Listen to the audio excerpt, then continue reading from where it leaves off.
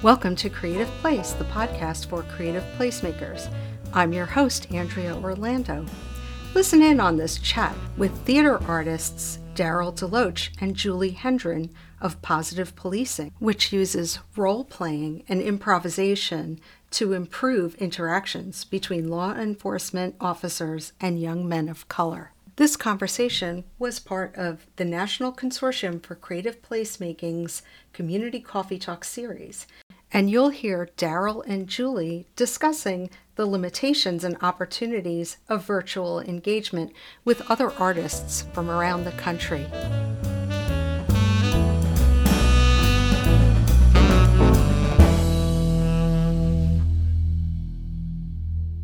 Now that we're recording, I just want to say today's date is Thursday, July 23rd, 2020. And so I'm saying that because just yesterday, the White House announced that they want to send troops, military personnel into Albuquerque.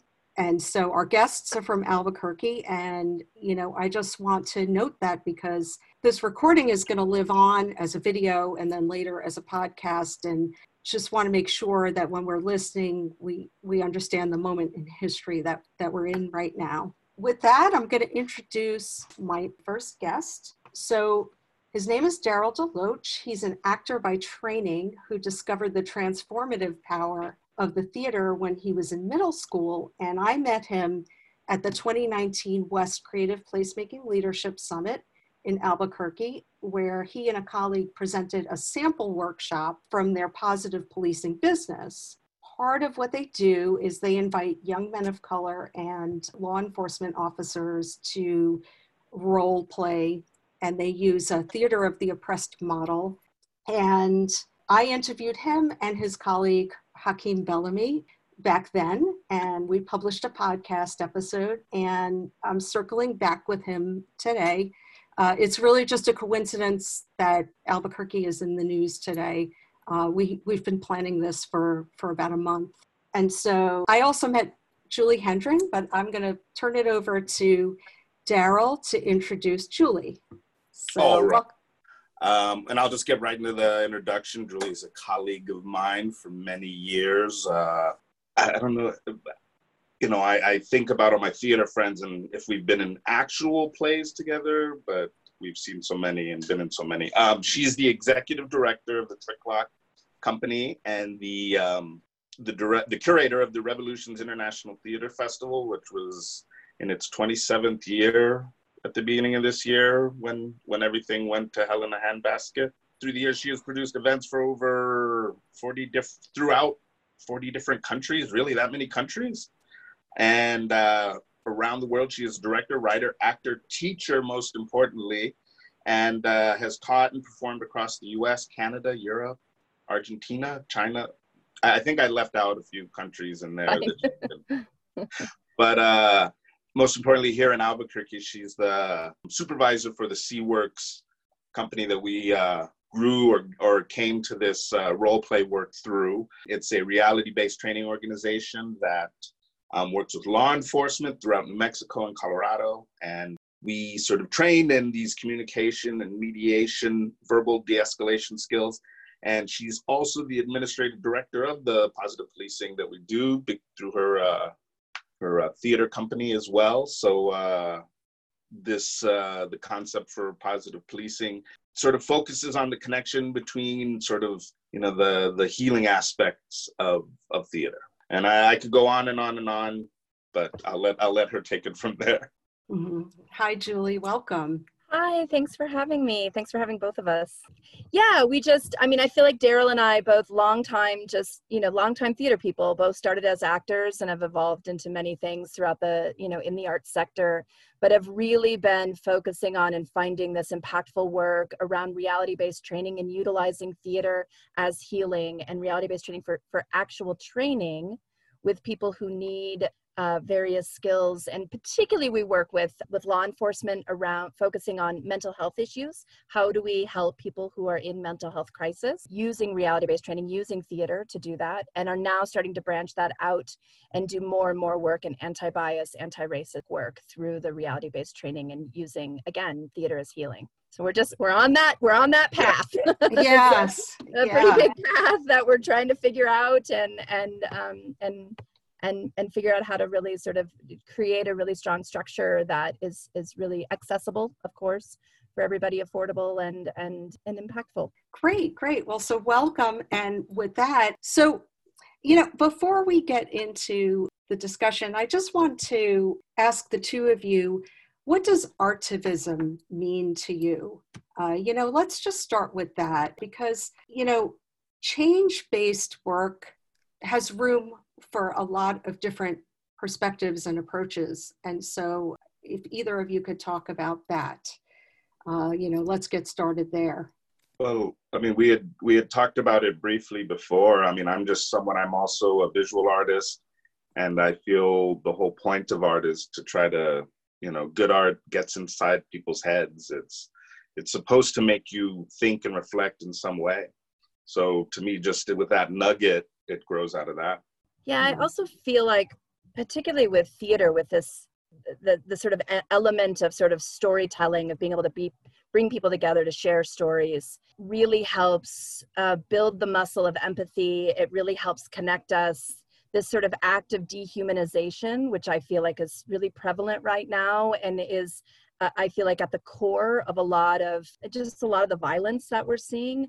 I feel like one of the great things about art is that it stops the act of dehumanization, because you're actually connecting with people, hearing their stories. And so while that might feel like a strange version of activism, I think it's like radical love. It's really important and does this profound thing. And so in that respect, I feel like, and I know we were saying this earlier, I feel like all artists are activists. Yes. And it's, just critical to keep it alive, obviously. Yeah. And I was saying, we're sort of currently at this time, we're missing that component that I feel that is the magic juice in all of this. When you can get people together in an intimate environment and tell them a story, you don't have to embellish it or anything, just, communicate in that way earnestly, the change and the effect happen. Yeah. And now we can't gather like that. What I wanted to ask is, why theater, or what does theater uniquely bring, and what happens in the mind and the body? Let's talk about the body, when we pretend and when. Well, I mean, Julie mentioned the word before, and it comes up a lot in the police training, is the idea of muscle memory. And even for me as a performer, I could learn all the words in a script, but until I go through the motions on stage, things don't stick. You can have all the words in your head, but it really comes alive when you can go through the motions with those words and ideas in the environment that they're intended for. So there's something very in the muscle, in the flesh, about moving in those ways. Even dancers, I mean, there's something very important in that movement. Yeah, I feel like you hold on to that in a different way, right? When it's like actively in you. So particularly thinking about the reality-based training we do, so much of the work we do is focused on success. So if we're working with law enforcement and we're let's say like we're in a scenario, maybe perhaps I'm playing like a victim of sexual assault and we're working with them on verbal skills and such. If we can come to a place of success where they're actually able to use their words, to go through the motions, to get up and do it, and then walk away feeling like, okay, I did these things and I succeeded. I helped this person. Like good came out of it. When they're in the field, that moment happens, they'll remember it because their muscles remember it. Right? We have this like kinesthetic response.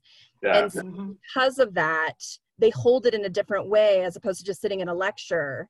And I feel like that's one of the things that theater really does, that it moves you and then you hold it in a different and more profound way. I think the exciting thing about what you do, positive policing, is that you've been doing it for a long time, over a decade. And I'm just going to throw this at you. It's unscripted and so I apologize for that. But what have you seen in the decades, in doing this work for that long? Well, I want to say, like, positive policing is sort of what has came out of this work that we've formed. And I mean, we've been engaging in that for several years. Julie's been doing role play since the beginning with APD that goes 30 years ago. I came to the work through other mutual acting friends and the fact that I was doing similar work already. So, I just want to clarify that it's been 30 years that Julie's been doing this work, and I've been doing it for over 10, 12 years. Yeah. The role play with law enforcement, yeah.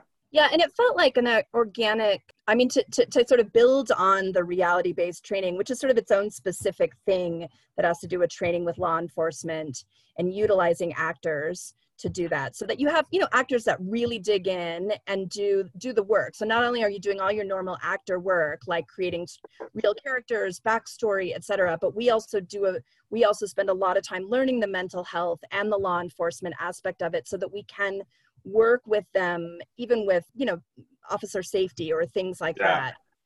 And so, there's all this actor work, but it feels like a really natural progression for Daryl and I, even in the projects we're choosing. So like Daryl and I, like we recently, several years ago, we produced Hands Up, which is, 7 different African-American playwrights around the nation wrote monologues in response to Trayvon Martin's murder. And so we're playing around with this idea of like performance as healing and having conversations after, and having more unique conversations, not just to talk back, but like, what are the different ways we can use many different aspects of theater, but also gathering, to address these issues, to pull people together that you wouldn't maybe normally pull together, to hear stories you maybe wouldn't necessarily hear. For me, because I do a lot of work in international work, a lot of it for me is about producing work from different nations that what I sort of refer to as sort of nations that have been stigmatized in certain ways. And so when we're able to hear stories from different nations that we've never been to, so we don't actually know, we just hear something on the news and make a decision, that all that stuff really breaks away. And I think all of this work does a similar thing. Yeah, even with the positive policing, the trick that Hakeem and I sort of came upon is, as we were, playing with the idea, was just that, well, through the role play, we have them observe role play with me doing my job with the police officer, just role playing as I normally would in a training scenario. But the idea is then we get the audience involved. But the theater trick is when we actually switch roles, when we have a police officer now sit in the role of a person in a car, and one of our participants, whether it's a child or anyone, just walk up and now they're playing the role of the police officer. Something magical happens there that is really hard to explain when you take that split second to wear someone else's shoes for a moment. And it's not even, it's more like the byproduct is the magic that comes out of that, not the actual game or engagement itself. It's that moment where, again, you're holding space for someone else inside your own body. At this point, I'd like to invite participants to ask questions in the chat, and then later we're going to open it up to voice questions. So if anybody has a question for Daryl and Julie, please put it in the chat, and I'll ask the question. What I'm curious about is, what are you doing now that you're so, your work is so necessary, and yet we can't really meet, we can't meet the way we used to. Yeah, well, I mean, I have currently been doing a fair amount of role play with law enforcement as they are trying to deal with the COVID issues and continue the training. It was sort of something that got held up in a lot of ways by trying to figure out how to deal with the virus. So oddly enough, the last few weeks, I've been doing a lot of additional role play. But apart from that, now we're really trying to figure out, looking forward, a new way of approaching. I mean, the problem and the issues have only become more prevalent. So how do we go ahead with this love assault to this problem? I think the analogy I used before was, the flaming sword to fight the dragon we always had was theater and intimacy and getting people together. but now we have to fight the dragon, and it's bigger and badder than before, but we don't have our flaming sword. So trying to figure out how to do it. Yeah, that's a lot of it, is just coming up with some different creative ways that we can continue to do it, either virtually or in smaller, safer environments. But also we're really working with, particularly here in Albuquerque, we're working with the city, we're working with Albuquerque Police Department, we're working with our crisis intervention unit in order to also address what is happening and the need for police reform and what that can look like, and the need for different kinds of training and how we can be a part of that. And then, and really Daryl and I are also trying to figure out a little bit of how to be a bit of a bridge for that, because we do have a unique situation where we are artists, we're community activists, we're pretty well known in our community, and most of the people for us who are out protesting they're our friends, they're our friends, family, kids we've watched grow up. Yeah, and so because we then also do work with law enforcement, we have this unique place in the middle. And so really trying to have the honest, authentic conversation. I mean, Daryl and I have been able to go to the police officers and say, we're conflicted.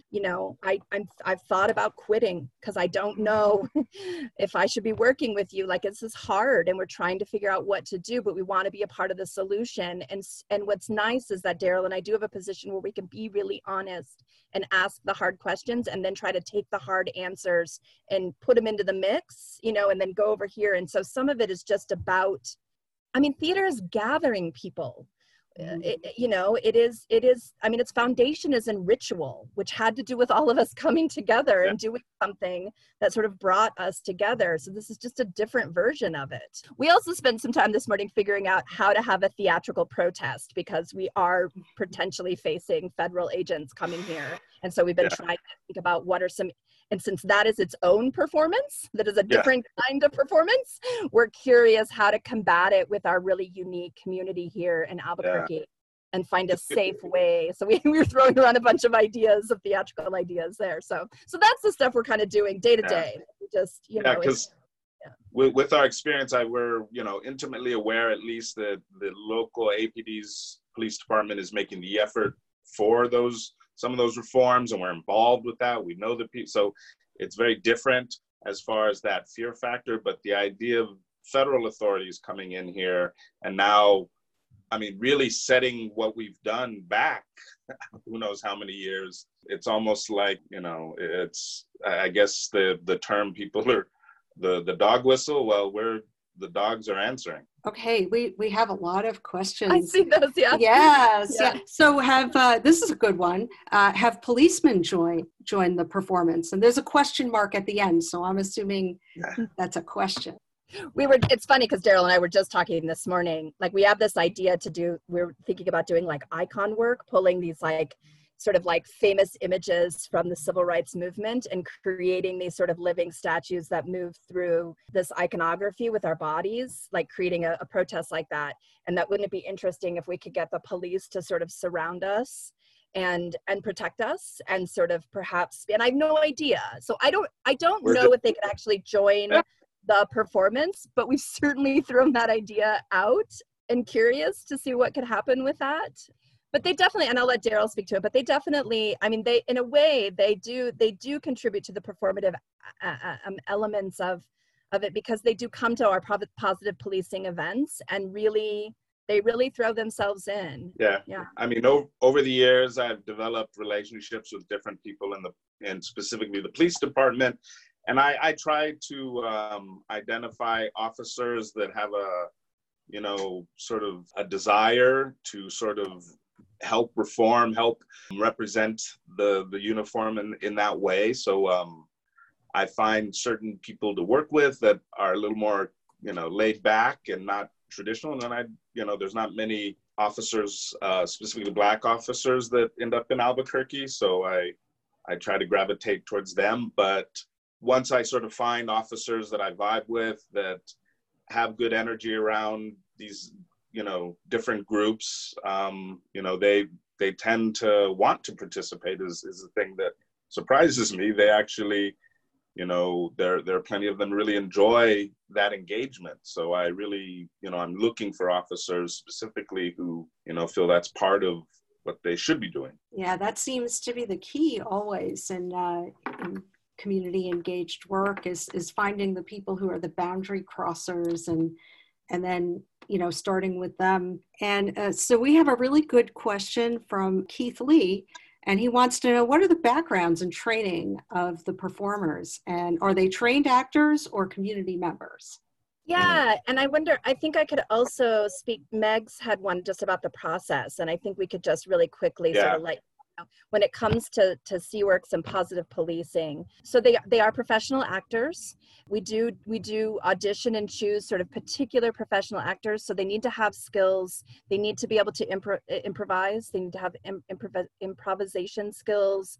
They also really need to understand the work. This isn't about ego. It's not actually about the performance. This is about process. It's incredibly important that they understand success is the goal. This is not like, hooray, I get to go and scream at cops. That sounds like fun. So we really try to vet people well, that they really feel like they're the right performers. And then, we make sure that there's, of course, just like your normal acting tools, like we were talking about, really, really fully developed characters, understanding the context, the scenario. But then there's also a certain amount of training and understanding and knowledge that needs to happen around law enforcement. Just so they have it, not that the average, citizen has all of that information, but just so they have it. But they do also need to have it around, particularly with the people who are in these crises, that they understand that, so that they have training in mental health, down to things like understanding the difference between if someone is suffering from a psychotic delusion from methamphetamines, let's say, the kind of delusions that they're going to have are going to be very different from someone who is actually suffering from a mental illness, a chronic mental illness, like schizophrenia, something like that, and they're seeing things. So these are two different things. And officers, good officers, particularly crisis intervention officers, are trained in this. So when you're able to describe, like, oh, it's a little green man, or there's a shadowy figure, the officer often can go, okay, and you're giving them other tells, right? So you're chewing on your lip and you're twitching around. They're able to go, okay, I think perhaps this person is on meth and is having delusions. And so actually this is a moment where there really is some medical help that can happen here. We need to get them, like, this is what we'll do. Whereas if someone is exhibiting behavior that appears like they have a long-term mental health and they're just off their medication or don't have access to their medication, this might be a different conversation where you really can have the conversation with the person, and you can have conversations with all the people. But I mean, there's different things that you do. Yeah, so, different approach. Yeah, so the actors need to have all of that information. So we work in training that. Then we create and write these really elaborate scenarios. The scenarios are based on real life events that happen here in Albuquerque. So we get access to lapel cams. We have to sign away, like, all of our, we can't ever talk about it or mention names. Very, very private. But we're able to watch real lapel cams. We're able to read real CADs, the police reports, and then we pull from that and create scenarios from domestic violence to sexual assault. Yeah, everything that happens to create the most authentic scenario possible. And then we train our actors in that. And so basically what we do is, they do these various classes. And so we might have 5 different scenarios going on with, let's say, 25 officers. You have a facilitator, a law enforcement facilitator, and ideally you also have a mental health facilitator doing it together. And then you have 5 participants that are law enforcement or cadets or even community. We do 911 operators, we do, medical folks, all kinds of people. And it's just about teaching, people can't become doctors in, 1 40-hour class, but you can begin to sort of recognize that, or even just to get over the hump of fear of approaching someone who is screaming about, monsters in the trees, and we all just ignore it and walk away and instead go, hey, my name's Julie. What's your name? What's going on with you today? It looks like you're having a rough time. Like, can I help you? These sort of skills. And again, it's about getting that muscle memory. They get over the hump of that and they remember, oh, I did that once and it worked. I could potentially do that again. And so that's sort of in a nutshell, that's sort of our training. And so we sort of offer that. And somebody else asked, so our organization, the head of it is located in Denver, although it started in Albuquerque. And so one of the main ones is in Albuquerque. And then, but we are national. Like, we do go out to various places. We can be contracted. And then same with positive policing. We're local and we're a nonprofit. Daryl, Hakeem, and I work together, but we all are so always happy to both have conversations with people. People want to try to pull models into their own communities. We're also happy to help facilitate and things like that. So while we're locally based, we do sort of try to spread nationally as we can. Hopefully that answered several questions at once. And what is the national name? Gigi Galloway is asking. So CWorks? CWorks. So, and I can, so here, I'll type it in the thing. So awesome. Yeah. And we're going to share that. Yeah. I mean, I'm a SAG actor. I've been in a couple TV shows and movies. We have a film industry here. So that's, for me, it was like, initially the idea was about finding any work that I could utilize acting in. But like Julie says, this skill set has a lot to do with a bunch of other things as well. And I'm fortunate to grow up in a law enforcement family, or at least my father was in the military and police. So at an early age, I had an understanding of even a little deeper than that is, as a teenager in the 80s, I knew that as a young Black man or person of color that I was at risk, driving around in the streets, doing things that I probably shouldn't have been doing. So because my dad was a police officer, I thought, well, I'm going to have a plan for this. And that's really where I started. I tell people I was mistaken for an armed robber at 16 at an Allsups here. I've been pulled over in almost every state from here to New York City. But I've had predominantly positive outcomes in those encounters, not necessarily because the officer knew how to handle me, but because I knew how to handle the officer.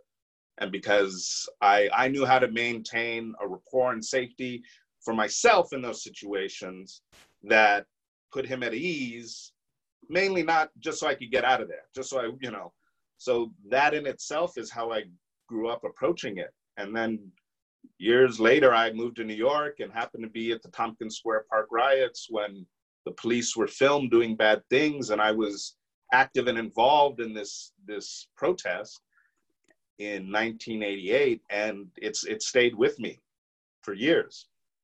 So the process has always been there for me as far as how to stay safe in those environments.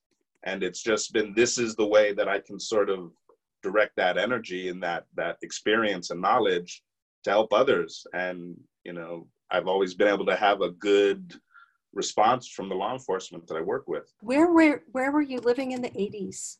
In Albuquerque. Okay. Yeah, I had a little convertible Italian sports car, and the speed limit was 55 back then, and I did not go the speed limit. So I got pulled over a lot. I think at this point, we are going to open up the mics. All right. So that just before we do, just please be respectful of everyone else. If you notice that you have a lot of background noise, please, be proactive and mute yourself. But that's going to happen. So anyone would like to speak their question. Hi, Okay. This is, hello. Can you guys hear me? Mm-hmm. Yes. Okay. Sorry, I'm joining in the car while I'm driving with my kids in the back seat, so I can't see the chat. I feel really disconnected. I don't like this format, but I'm also trying to get out of town. So, do it safely. The joys of working remotely. They don't know where I am. But so I have like a million questions. I'm going to try to boil it down. Going back to day one, 30 years ago when this program, when you first started doing this work, how did you approach the city and the police department, and now today, what is kind of your contractual agreement with them? Do they help fund this project? Is it mandatory for their new officers, or so on and so forth? So just kind of how the process has gone from approaching them in the beginning to where it is now. Well, we have to give APD the credit for approaching us, but I'll let Lee take it from there. Yeah, I mean, all law enforcement has versions of training, and, we can sort of assume they have not been great. And 30 years ago, APD, it was Captain Pete DeVosto, they were doing internal trainings, and he thought, wow, what if we brought in real actors And so he actually came to the Department of Theater and Dance at the University of New Mexico, thinking that there could be a partnership there. And one of the chair of the department was into that. And so that's why I got involved. I happened to be a student at the time. This was like in 1991, I think. And so they pulled a handful of us, and then we started developing the program. And it absolutely, so first of all, we do 4 different scenarios for every single police academy. So the cadets, the Albuquerque Police Department, the cadets all get this kind of training. And then they are required to do something called the 40-hour crisis intervention class. And we do 2 full days with them of doing these various scenarios. And officers are supposed to do that.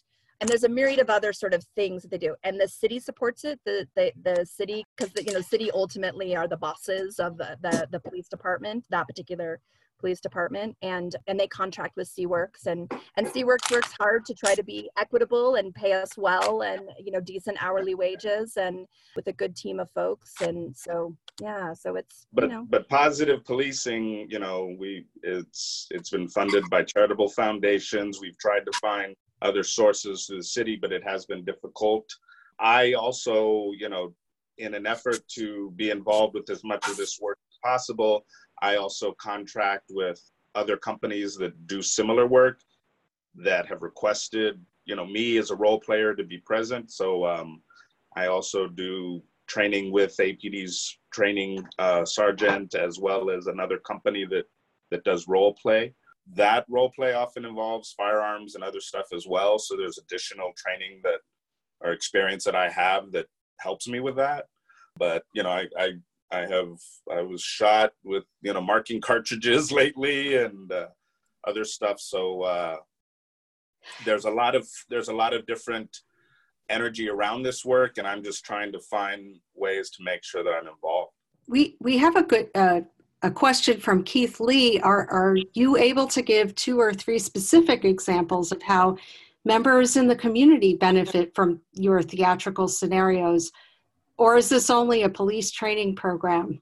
Yeah, I actually was just about to jump in on Daryl's, because I thought it would also help answer that question that Keith had. So one thing we're developing right now is a bystander training program that is similar, that uses reality-based training. We're specifically working with the Women's Resource Center at the University of New Mexico. So we're looking at sexual assault and sexual harassment, and how can we teach people how to be, how to intervene, how to be bystanders, to intervene if they're seeing something happening.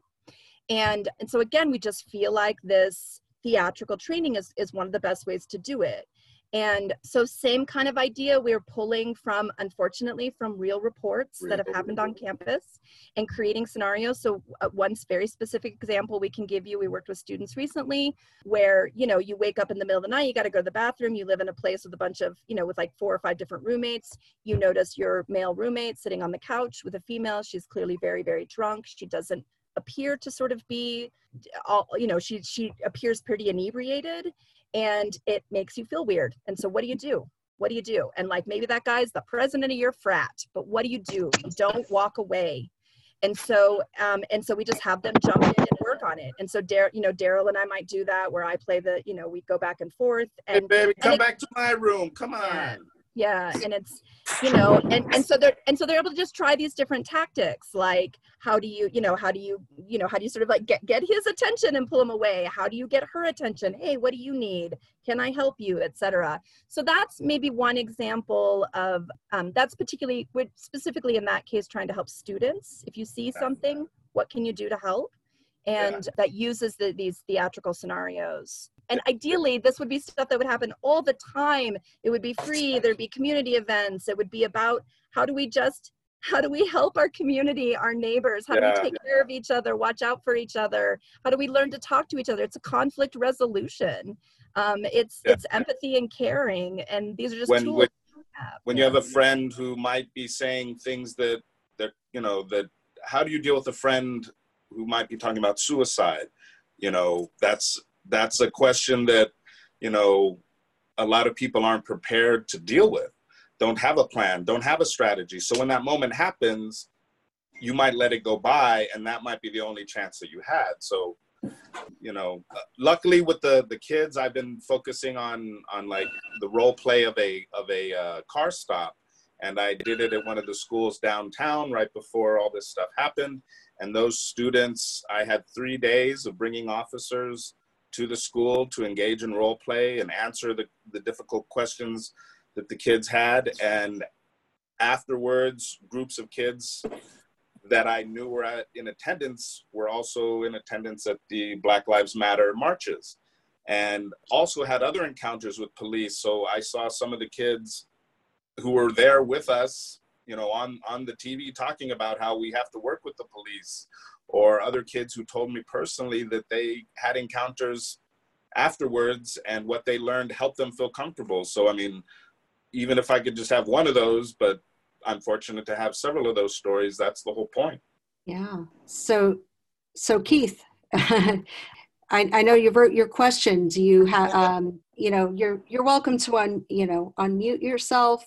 And if anybody else has a question, please do feel free to jump in. Just go ahead and unmute yourself, or you can also write your question. I've unmuted, and I often like to write the question into the chat box as well as speak it, but sometimes I like other people to speak the question. I find this discussion very interesting, and I keep thinking about what they do at Playback Memphis, which is a version of what you're talking about. They actually work with the police department. It would have been wonderful if they were another group on this call with you to talk about the distinctions about how they do. And so some of the questions that come to mind is that it seems like your programs are focused more on training and police are benefiting from it, but I'm not so sure how community members are benefiting from these types of training. I love the idea of working with students in those kind of sexual discrimination agendas. And so I think the core of what you're doing is really positive.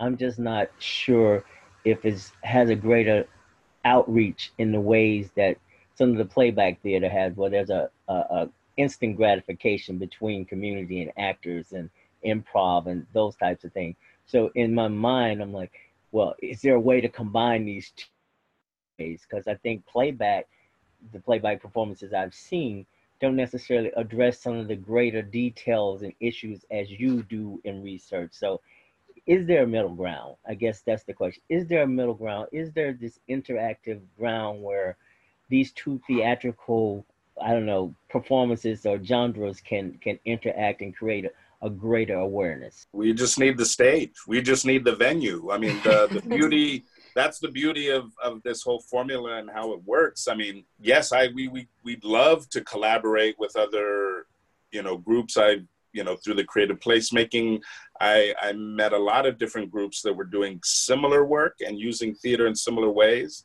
and attacking similar issues. But, having a large enough venue to present this work has really been the problem. We do theater in the dark corners and black boxes around the country. We need the right venue to really present this stuff. And I think the more groups like that we could bring together, like I said, Julie and I are planning just guerrilla, pop-up theater to try to achieve that. But we need the venue.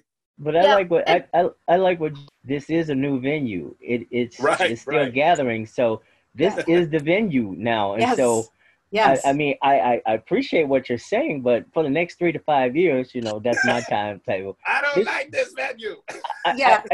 Again, but it is, and it has great potential for outreach. I mean, it is international, it's global. And so again, how do you use this black box? Because this too is a black box.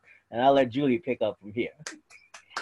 Yeah, I just want to say that this is really great, Keith. And I did want to say, so we don't do that particular exact style of playback theater, which has to do with really addressing emotions and what's happened in the moment and then reenacting it. That's like really amazing. But we part of our just artistic program, we feel like has had sort of elements of that with more testimonial theater, verbatim theater, this sort of style of stuff.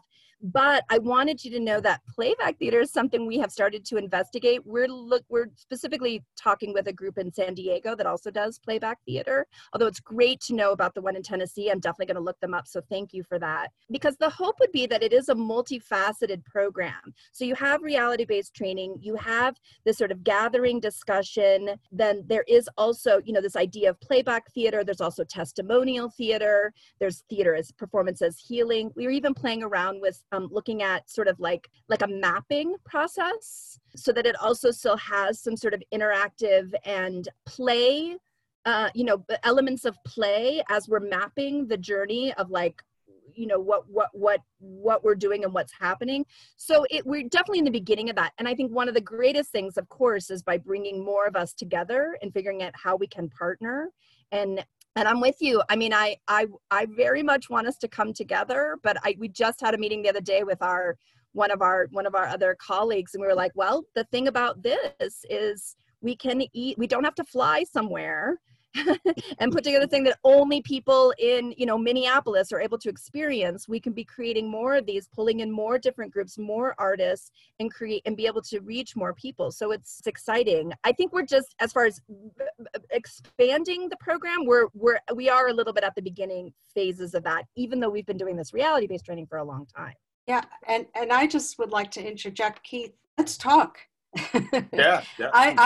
I'm inviting you to contact me. I'll share my email address, and Daryl and Julie, there's no rule about this that says that we can't meet again this way and have a more structured conversation about something a little more specific. And I think we have to release ego around it. Like, this needs to be happening we just need to be helping people.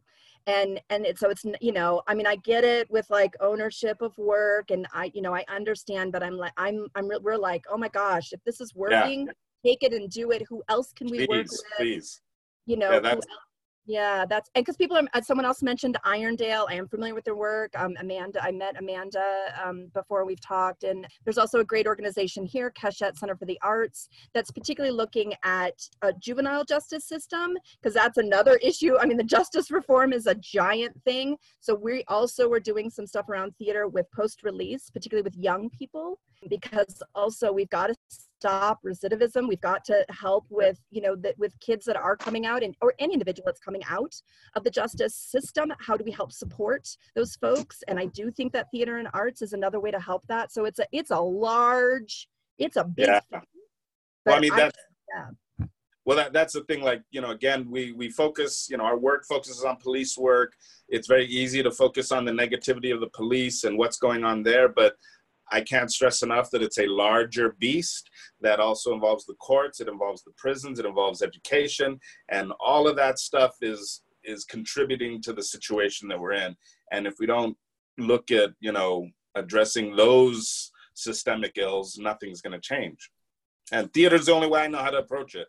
At this point, I'm like super curious if there's anybody here on this call who is from a sector other than the theater arts or other than the arts. And, I'm not putting anybody on the spot, but is there anybody here from a different sector? Yeah, I am. Oh, sorry. Go ahead, whoever else was speaking. I just said you should. All right, I'll go first. I'm a healer and an artist, but my art is more visual. I do painting. Yeah. Awesome. I am a choral director, and so I'm in the musical space and working on, ultimately I started a chorus in Jerusalem for Israeli and Palestinian teens. Oh, wow. Powerful. And it's a chorus and a dialogue program. So we're doing a lot of the work around the community building, but also around deepening discussion and understanding around issues as well. So it doesn't just stop at like, oh yeah, we're all friends and singing and it's nice, right? But it's like, what do you do in that container? And I'm working now actually on a startup social venture that would be incorporating the dialogue processes and musical community building processes to help groups deal with culture transformation, and then ultimately create original songs and music videos to like help them do that. But I think the theater work also is like a lot of components that are super, super important to draw on also as like I'm thinking about it I'm just super fascinated by all the things that you were sharing. Thanks. That's amazing work too. Thanks. Ritual. Yeah. And it's Yeah. important, I think, as we're having conversations and looking at models and being able to partner, that we're also doing the work ethically, that the right people are at the table, that the right people are leading the work, you know, that it's being done thoughtfully. And that's a big thing I know I at least try really hard to pay close attention to. And I think one of the things that by working together and collaborating is we can check each other and make sure that there's ethics and balance and equity happening, or I hope. Yeah. This is Keith Lee again. I think that was a very good question, because there are other art sectors that are doing similar work, and it would be nice if it's happening interdisciplinary. And of course, with COVID, a lot of it's changing, because some of the visual artists are also trying to figure out how to do their work through online and digital. So again, I think the opportunity to create a lot of different things in this moment. And so, you know, I think it's mindful to keep an eye on other disciplines as you continue to do this work, because one of the things that strike me for this theater group is that in some of the scenarios that you've described and discussed, you may begin to work with some film artists to actually put those and then when you have these kind of discussions, you can show a brief clip, because many of us, well, at least I am wondering what this looks like. And so, you know, if you do get into a space or whatever, you can show a clip and then begin to talk about this is what went into this and how it looks. Because I think one of the things that I find very unique about what you're doing is that you have collaborated with the departments to get access to their film, their records, and then create those scenarios different from what playback can do. So again, I think you're in a unique space, and I would just like to see that space broaden. Well, I'm also a filmmaker. I've done a lot of filmmaking, but part of it too is I have to say there's some intimacy and some trust that goes on in these, and making safe spaces, and that sometimes I feel film is you know, getting in the way of some of that change. But I'm not opposed to using it in that way. I'm just saying I haven't found the right opportunity. On our website, I try to have some of that stuff, but because I'm asking people to sort of be in this intimate, safe space, the officers, the participants, I feel it's sort of sometimes a violation of that space to bring cameras in. That's a lot of it. We are working on that, Keith, and that's really I just want to let you know I'm writing down a lot of his notes. It's just really great ideas, and I really appreciate it so much. One of the reasons why there's not a lot of documentation of this work, though, is safety, is so that people can be vulnerable, so they really can dig in, so that we can keep the space safe. So it's a curious thing to look at. How do we document it, show it, model it, and at the same time make sure that the integrity of the work that's happening in the room or on the Zoom is able to be authentic, that someone isn't like, oh, I'm being filmed. We'll keep working on that. And let me say, I'm not filming real people. You did say you scripted some of the work, and so you can script show just to augment the talk. I understand in those kind of intimate ideas and details too. I'm just saying that becomes another method for these types of discussions for when we do become live again. So again, this is an interim space, and this is my marker, so I'll be stir crazy plus. But you know, so again, and you already said you scripted things, so choose those actors to act out those scenarios, and then you could talk about the impact and implications of those works. So again, I'm not putting anyone on the spot. I'm just saying this is an opportunity to think of new ways to occupy this black box. And again, I mean, I have a lot of video of our events. I've documented a great deal of it. But at the same time, I have minors and other people who may not have legally given me authorization to use their image. And because this venue is international and is more exposed, as a filmmaker, I feel obligated to protect those people and not use those images without proper authority. And And not that I'm not, I can't work around that in some way, but that's the major sort of holdback for me, to just put so much of it out there, because again, the magic sort of happens in a tighter space. But I appreciate all the suggestions as far as looking at it differently. My eyes and ears are wide open for those ways, but any other suggestions or ideas of how I could do it and protect the individuals who are participating. Yeah. Well, I think, sorry, I just want to say, I know we're at the end, but I just want to say really fast, we don't script. It's important that, there's the scenario was there, but it is live and in the moment. It's always new. But I think, Keith, you're onto something. I think what we do is figure out how to have these scenarios that are safe, that are actually not filmed, but the playback you're talking about is really exciting. That's the stuff that gets scripted. That's the stuff that gets performative. And that's the stuff that, and it can be coming out of this actual scenario that then had the training moment. We don't have that on film, but we're able to address it performatively over here, really looking at what's happened. And I think that there's something interesting there. I think that could really merge together, keep everybody safe, but put it out there. Yeah. It goes right to the pop-up theater we were just talking about, where we involve sort of representations of what we do as in that venue, putting the police to protect us. But we're looking at those ideas for sure. Yeah, I'm going to interject here two things. So I met Daryl because he and his colleagues taught a session at our Creative Placemaking Leadership Summit. This is going to sound like a little plug, but that session was kind of for the extended family, so it was public, but it wasn't totally public, right? So the people who were invited in to see the process were like-minded, artivists and people who consider themselves creative placemakers working at the intersection of sectors to address social challenges. And so it's my hope, Daryl, that, people who were there really walked away with some good new tools, and, perhaps that's something to look at, is like limited access, but yeah. But good question, how do you do that when you're actually on camera, already, and anybody could hit the record button. So with that, we did pass the hour.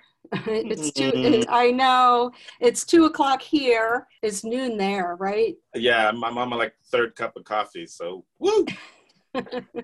And so I hope this was, a good experience for everybody involved. It's always too short, and I always hate coming to this moment, but we like to think of it as the beginning of a conversation. So if you haven't done so already, share your contact information in the chat.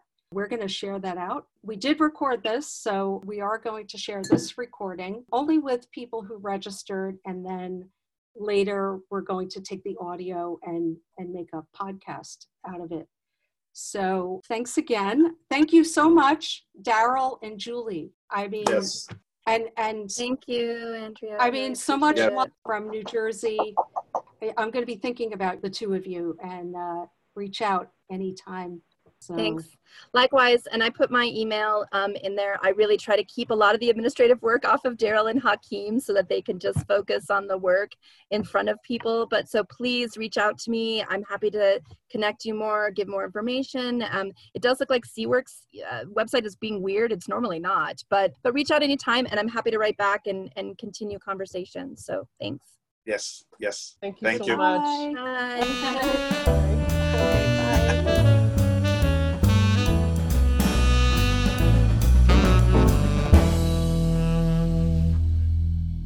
You've been listening to Creative Place, produced by the National Consortium for Creative Placemaking. Visit us at cpcommunities.org to learn all about our programming. And if you like this show, please consider making a donation. Any amount helps. Bye for now.